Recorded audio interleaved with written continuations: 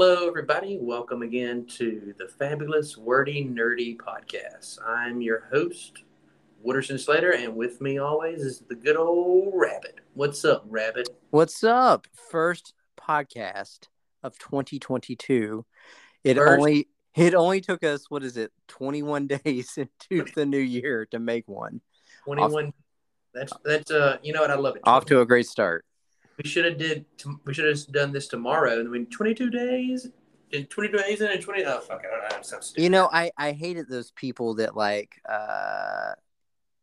just like post on social media. It's like today is 020202, you know? It's like it doesn't mean anything. It's arbitrary. Okay. We see. Time is a construct. Rabbit hole, but just because you brought it up, and I talked about this literally yesterday at work. If I ever, and I hope I don't have kids, if I ever have one, after it turns 1 year old, I'm not going to do that. Oh, it's 18 months, 17 months. It's 1 year old. That's what I'm going to say. Yeah, they're one. And then like I don't get why people are like, why do I have to keep counting the months after they turn one? Why don't people say one? It's like they only start that shit when they turn two. Like it's perfect. I feel like it's fine. Say, oh, they're 1 year old. Well, when it comes to baby clothes, they are broken down by the month because a 18-month-old will be fundamentally bigger than a Yeah, 12-month-old. not Gymboree, so you don't need to tell me your baby's 18 months. You be like, it's 1 year old, because I'm like, then I'm thinking in my head like, oh, you know, I'm like, I hate counting. Are you and are we thousands of months old? Yeah, I don't know. Are we hundreds of months? See, There's that's 12 I'm in a, look, there's 12 in a year. dudes don't go together. So don't make me do that. All right. Now, all right. Off that, I told you I had a story I wanted to tell you to kick off the podcast. I'm really excited about it.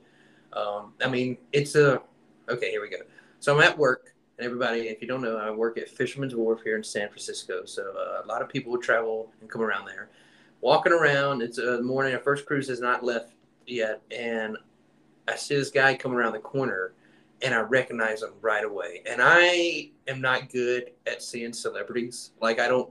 First, when I worked at the hotel, it's been drilled in my mind. You know, if you see a celebrity, you cannot go and, oh, can I take your picture? Oh my God, I'm such a. So I don't do that, and then I just almost just play it super subtle, super cool. And I'm just like, hey, how's it going? Have a nice day. And then when they leave, I'm like, fuck, why didn't I say anything? Why they're so like we could have got them to go on a boat. But anyway, for me and you, I feel like this is a big deal, Rabbit. I saw Joel Murray this morning. You know, Bill Murray's brother. He's in one of our favorite movies we talk about at least once a year, One Crazy Summer. You know what I'm talking about, right? Yeah, I do. Like a lot of people are gonna be like, they're not. He's big in the comedian world, and he travels now with the Who's Yeah. Line doing that. But yeah, I turned around and there he was, and I knew he was, and I wanted to say something, but I just played it cool and I was like, hey, how's it going? Have a nice day. And as soon as he left, I was like, oh guys, it's Joel Murray, Bill Murray's brother. He's in all these movies. It's great. And I was like hoping he'd come by, and then I was like, oh, huge fan. Want to go on the boat, shit like that. But I It didn't. didn't happen. You could have. I'm sure he would have really appreciated that. I know, and I could think of all the story behind the scenes stories we could have got of making One Crazy Summer. You know what I mean? Because you've talked about how they made Better Off Dead, and then they didn't accuse that they want to make another movie with that guy, but he was contracted to, and it was all this drama and all that. But I love the movie still. I've always thought it was hilarious. I'm a huge fan. I think we definitely have talked about that in the past. I feel like One Crazy Summer and Nothing But Trouble are two movies we always just randomly bring up. You bring up Nothing But Trouble a lot, way I've more than it probably should be brought up. I watched Nothing But Trouble on VHS when I was home for Christmas and back in Alabama. It was nice. And VCR, Nothing But Trouble. I hadn't watched it in years. I talk about it more than I watch it. And then you just forget all the great zany things about it. And like fucking Tupac. Tupac is in there. Tupac. Oh, how white. Two-pack. That two-pack Tupac. Tupac, that rapper there back in the 90s. Tupac, yes. Well, if you didn't know it, folks, I am white. So that's my celebrity sighting. I saw Joel Murray this morning. It was pretty cool. That's pretty cool. He probably would have appreciated it if you had like called out his name and it wasn't like, hey, Bill Murray, brother. So when I first saw him, just because I get them mixed up. I mean, I know it's not Bill, but I was like, oh, with Brian Doyle. That's the other. That's the one I know. He does a lot of voice acting. Yes. I was, and I was like, Brian. And I was like, no, I don't think that. And then I was like, he's Joel. There's 4 Murray brothers I know about. Bill or Brian, Bill, Joel, and then there's a young one, and he's in Scrooged. He's the brother character to Bill's character in Scrooge, but I cannot remember his damn name. You have a brother. I have a half brother who's much younger than me. I always thought about what it would be like if I just had a bunch of brothers, like how I would have turned out. I normally think about how life would have been if I was an only child.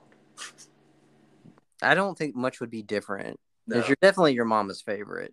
Well, now don't say that. My siblings might listen to this. I don't want to get them. They're not. They don't like you. No, well, I don't know. We won't get. Anyway, here we go. Now we got this format we're going to follow, and we're doing so great. Don't be like telling them about that we you're made right. a thesis. I want them to think that everything we say is intentional. And I'm so bad about breaking the fourth wall. Okay. All right, guys. Well, so that was my story, and let's kick off. Well, first off, you know what? Now we got to go right into it. Hot news today. We lost. Bad news. Yeah, bad news. Not good news, but it is something happened today. We lost, I believe, Louis Anderson this morning, and I believe Meatloaf died last night. Right? Yeah. And I woke up to the news about Meatloaf.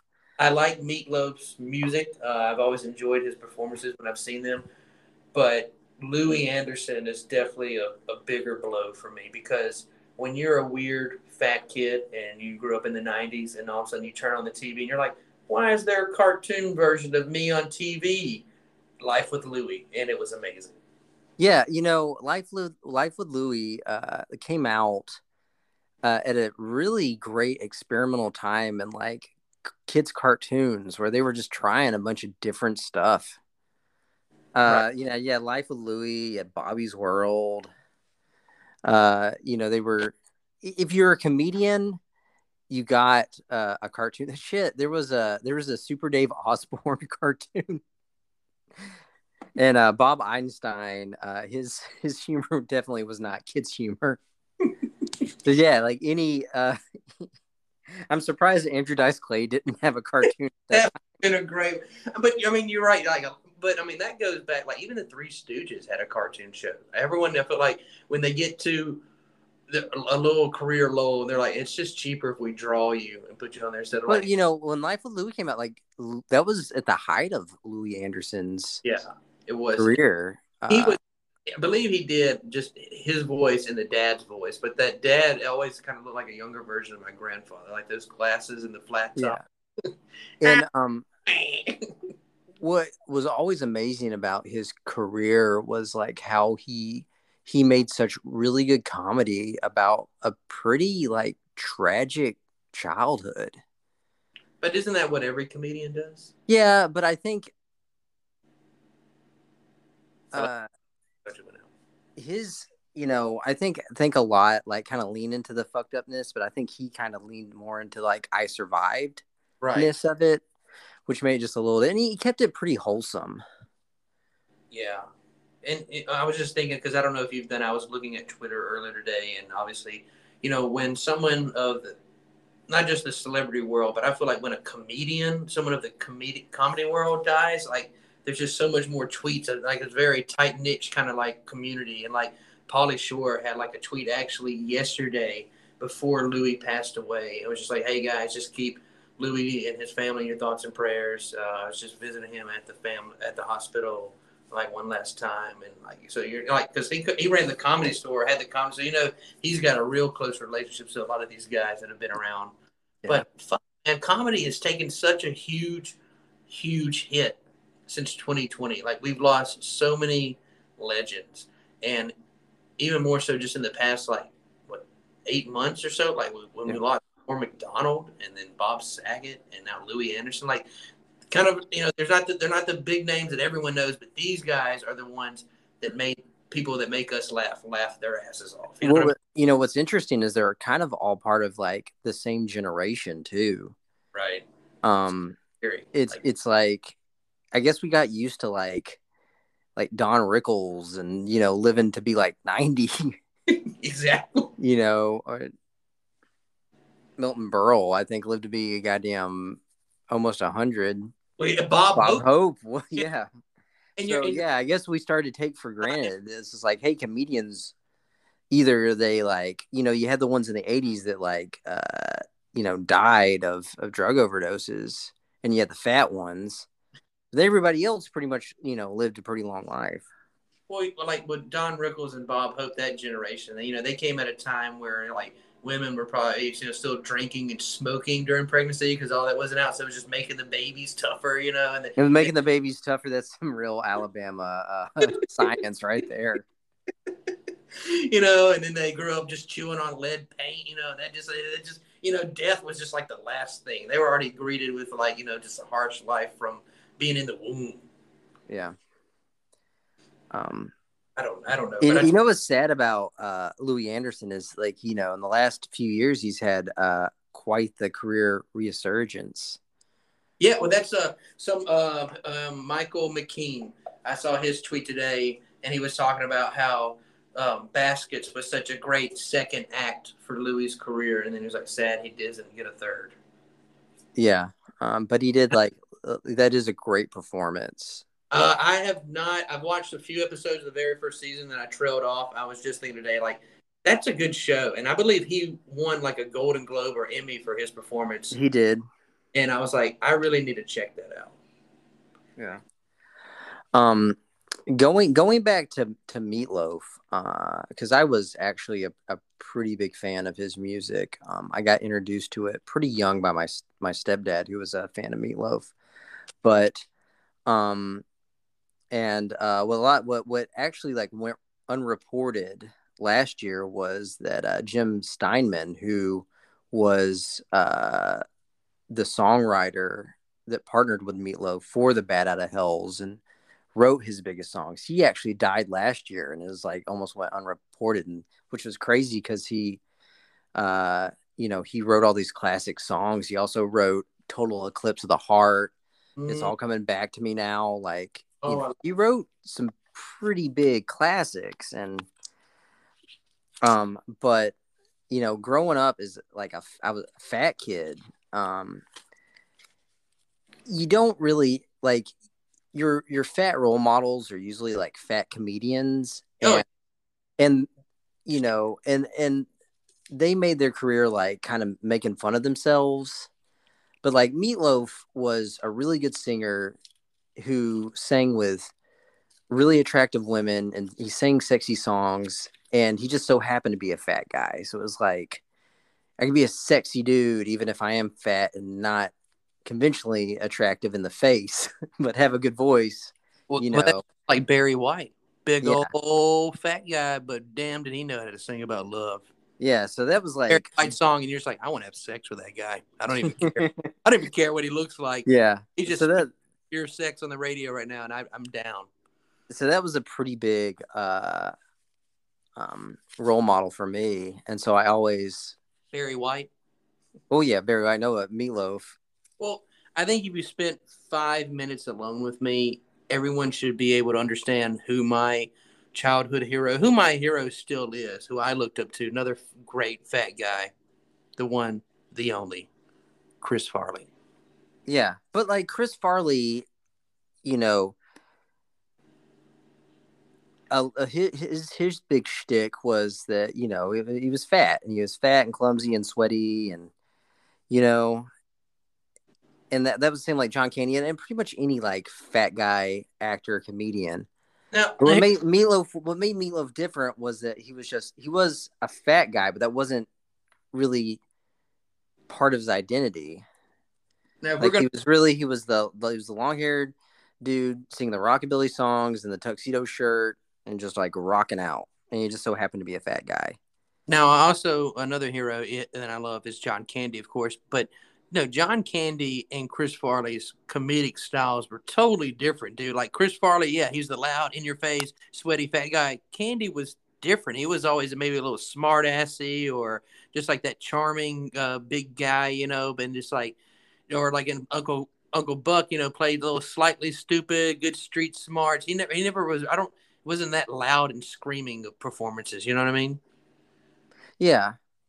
But it was, I guess there's a difference between like being a fat guy performer and a fat guy comedian.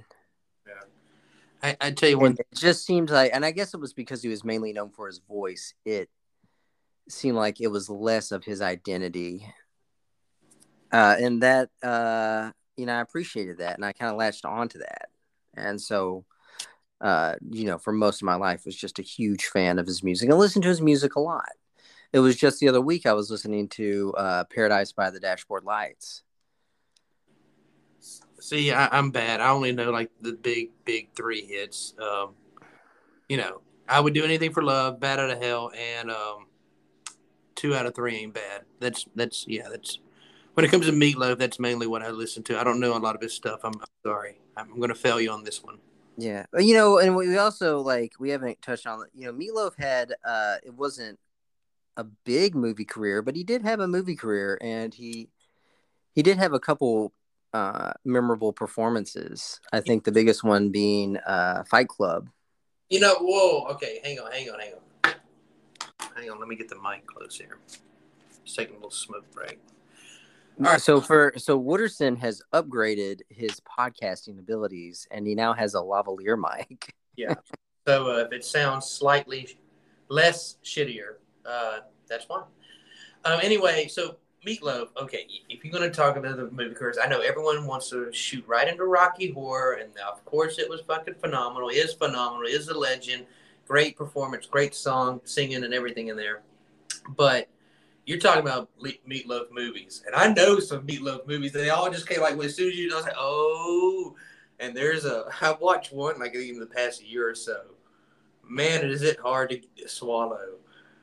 Starring Patrick Swayze, Randy Travis, and Meatloaf. Black Dog, truck driving, 18-wheeling truck driving movie. Who doesn't want to sign up for that? Have you seen this? But I never saw that one, but I know of it. My God, dude. There's so many cringe-worthy moments, and one thing is like Randy Travis's character wants to be a country singer, but he can't really sing. Like he's always singing in out of tune, and it sounds horrible. And I guess you're just supposed to be like, ha ha, that's funny. And it's just, and Meatloaf is he's like the big crime boss gangster character in this one, and he's also like a religious nut. So he's always like in a southern, he's like doing like, Proverbs 3:10 says, what, like shit like that, and then he shoots someone. It's just, yeah, it's definitely a movie you would love to watch with Mystery Science Theater 3000 riffing it, because they could chew the fuck out of that one. He had some stinkers in his filmography for sure, and it was either like a not great movie or a cameo. Like I remember in the Spice Girl movie, Spice World, he was like the bus driver. I never saw. And I think he was in Wayne's World. He's the bouncer in Wayne's World when they're going to the club they're going into with Cassandra, right? The first time they see her perform, and they're like, how's these guys? Like, oh, they suck, man. And then it's like, oh, it's just not a clever name. Then I think like the band's called like the Shitty Knuckleheads or something like that. I can't remember. But yeah, he's the first bouncer in the movie, right? That's his character, because Fargo is the security guard that has all the the information. They're like, he was very well informed for a security guard. But hang on, no, we're on Meatloaf. We're on the movie. Let's stay on this track because the next movie I can remember that I do actually like. It's another really fun one, Formula 51. Did you ever see that one, Rabbit? Yeah, Samuel Jackson. What's his name? From Full Monty, and he was in Once Upon a where it's like Samuel Jackson has like the really strong like drug. Yes. Samuel Jackson is like, he's made this like just out of your mind crazy, I guess, like new kind of like ecstasy type pill. And once again, like Meatloaf is like a crime boss that wants him to like deal this drug for him, and like everyone's after this drug, and like it's so fucking funny because like Samuel Jackson, he goes over to the UK and he's like just wants to like sell this, make a lot of money, and retire so he can go like play golf, and he's like, I can't remember, does he wear a kilt the whole movie or does he just wear one like a majority of the time? But yeah, he was, his name was like the Lizard, wasn't it? Huh? His name was like the Lizard, wasn't it? And he had some like, yes. Did he get like burned early on?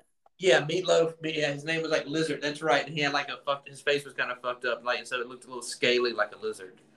And yeah, but Samuel Jackson, long ass like Predator style dreads in a kilt, dealing little drugs. It's great, dude. It's there's a lot of fun in there, and it kind of reminds you of Train Spotting without all the super dark moments. You like dead babies. That, and no one's digging in a toilet full of shit. Oh, see, you almost had me, but there's no the shitty scene. Shit digging. I don't want to watch it. Yeah, no, they don't dig in the shit. They just shit. But yeah, Black Dog, Formula 51, of course, Rocky Horror, and he played it was a really quick scene, but he was in the Pick of Destiny. He was the dad. That was the next thing. Yeah, he was in Tenacious D, Pick of Destiny movie. Because I went and saw that in theaters. I'm always been a big Jack Black fan. I like Tenacious D, and I remember watching maybe Conan or whatever Tonight Show they were on promoting the movie, and Jack Black talked about how big of a deal it was to have like Meatloaf not only in the movie but like singing. They're like, he hasn't done. Well, they're in that that song. He had him, and then I think Ronnie James Dio. Yeah. Dio, can you hear me? I remember that movie. I like that movie a lot. I mean, it's a funny, stupid stoner movie, but the music's actually pretty good. I love it. Yeah, it's just Tenacious D. They always had great music. Yeah, but they were saying that it's just such a big deal to have Meatloaf. He hasn't sang like Rocky Horror, so he had he had a career. He did, despite I don't he a fat kid from Texas named Meatloaf. And he just should have had a cartoon show, and his career would have been complete. Ah, damn it! That would have been a good show. It would have, yeah. Like Meatloaf and Friends. He's got a sidekick's a bat out of hell. That'd be cool. Or maybe he's like fighting Meatloaf Demon Fighter. The thing, like the Bat Out of Hell albums always had those like great covers of just like a motorcycle busting out of a grave, or a guy on a motorcycle about to fight some kind of hell bat from exactly the deepest, darkest pits of well, maybe not ammonium comic, but what about a Meatloaf graphic novel where he's like fighting demons? That'd be cool. Let's write it. Yeah. All right, so there we go. We've talked about Meatloaf. Let's keep it trucking. All right, now we can get into what we've been watching. I definitely have a new show that I am just fucking in love with. Man, I know I say the F word a lot. That's we don't have to. There's no censors. Yeah. We're not on a major network. We're not going to be picked up, and we're not going to have any sponsors. So say fuck as much as you want. But I'm sure Meemaw will understand. Yeah, we gotta appeal to the kids. I know one name not coming off the prayer list. My name. Yeah. I mean, of course, I feel like when we talk about what we're watching, and then we're just like your same old podcast, like everyone's talking about this shit right now. But you know what? Fuck it. I love it. Peacemaker, dude. Like, I just cannot get enough of Peacemaker. But also, I cannot get enough of the Suicide Squad movie. Like, I've watched it so many damn times. I love this universe, or this addition to the DCU universe that James Gunn has brought, and it's just amazing. And John Cena was absolutely born for this role. It's this show. If you're not watching Peacemaker, you're not watching the best show on TV. I knew it was going to be good. Like I thought John Cena was funny for like 15, 20 years. Like, I remember him like going on Conan when he was still just wrestling, and him just being really funny and like self-deprecating. Right. His movie career, it started out because I was reading like the trivia on IMDb about Peacemaker. Of course, I already knew it, and I own it on DVD because the action in it is not that bad. It's a pretty good action movie. The acting's a little cringeworthy and the story's basic. But his first movie, The Marine, I don't know if you ever saw it. Honestly, Peacemaker it's almost like a parody of his like early career. Well, yeah, but you know, Because it's just like it's just like makes fun of like the hyper Americanism, the great hair band, the soundtrack. James Gunn can build a soundtrack. Hang on, let me finish my thing real quick. So I'm saying the cool thing about in the Marine, his wife gets kidnapped by these bad guys, and the gang of the bad guys is led by Robert Patrick, and now he's in Peacemaker, where Robert Patrick is playing his father. So it's just kind of cool how like careers can just like circle around like that. One minute you're watching them kill each other. In this movie, they could kill each other as well if you watch the show. Yeah. But kind of cool how that people bring back together. But yeah, dude. Can we do a sidebar real quick and just like Robert Patrick has aged so terribly. He looks like if someone took Christopher Walken and put him in a meat grinder. He looks bad. At one, I love him. I going to praise Robert Patrick, and then I was like, I think he's great. I love him. Tag him in this, but now that you said that, he's one that kind of scares me in real life too. I feel like he would show up at our doorstep to kick our ass. Like, so you think it's okay to talk about Robert Patrick on a little shitty podcast? Then he'd form like the liquid metal like spear, but it would be kind of flaccid because he's old. Kind of slap us with it. Oh God, dude! But every time he pops up, he's a great character actor. Well, I honestly, when he came on in the later season of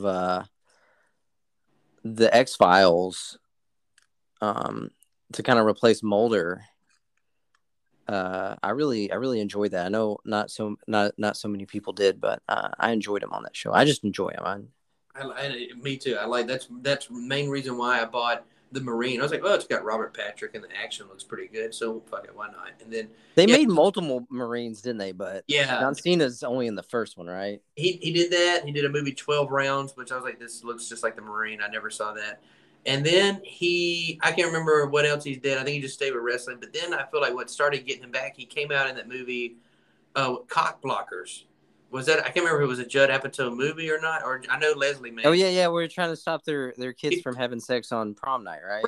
So there's not an action movie, so it's all, and he gets to be really funny in it, and he's hilarious in it. He's in it, Leslie Mann, and I always feel bad. The dude who's like Mad TV and the Mindy Project is that goofy looking guy, but really funny. He's the security guard, the dirty prison guard in the first Suicide Squad movie, the one that like is gambling. Oh yeah, I know that guy. I don't know his name, but yeah, they're the parents, and it's a really funny movie. And then I was like, okay, John Cena, like, because his acting from Cock Blockers to the Marine, it has evolved greatly because the Marine was pretty hard to, like I said, it's cringeworthy there. But and then he's come all the way, and then I watch him in Suicide Squad. And I'm like, this is not even the same guy anymore. Like, he's just a totally different actor. And you watch the show, and I'm like, I'm just so impressed by him right now. Like, I was on the trend, like, if this show and all the cast is great. I was like, these guys, like, everything about this show needs to be nominated for like the Emmys and Golden Globe. Like, it's great. The soundtrack is great. Like, it's hitting on every level. Even like the cinematography and how they edit it. Like, it's James Gunn. When you see that name attached to a project, you just need to go ahead and buy your tickets or plan on watching it and be unless you're a prude. I was watching it with my girlfriend, and she's only like seen like Guardians of the Galaxy, so she doesn't really know like James Gunn's brand. And so we get done with it, and she goes, "That's a little low rent for James Gunn." I was like, "No, that completely tracks with his humor. If you've ever seen anything he's done, like he's gross and crass and like anyone right now, bad taste." Let's say if you're a James Gunn fan and you've never watched Slither or Super, you're not a James Gunn fan. And actually, Super, I still feel like it's just the best movie he's ever done. It's just such a great movie.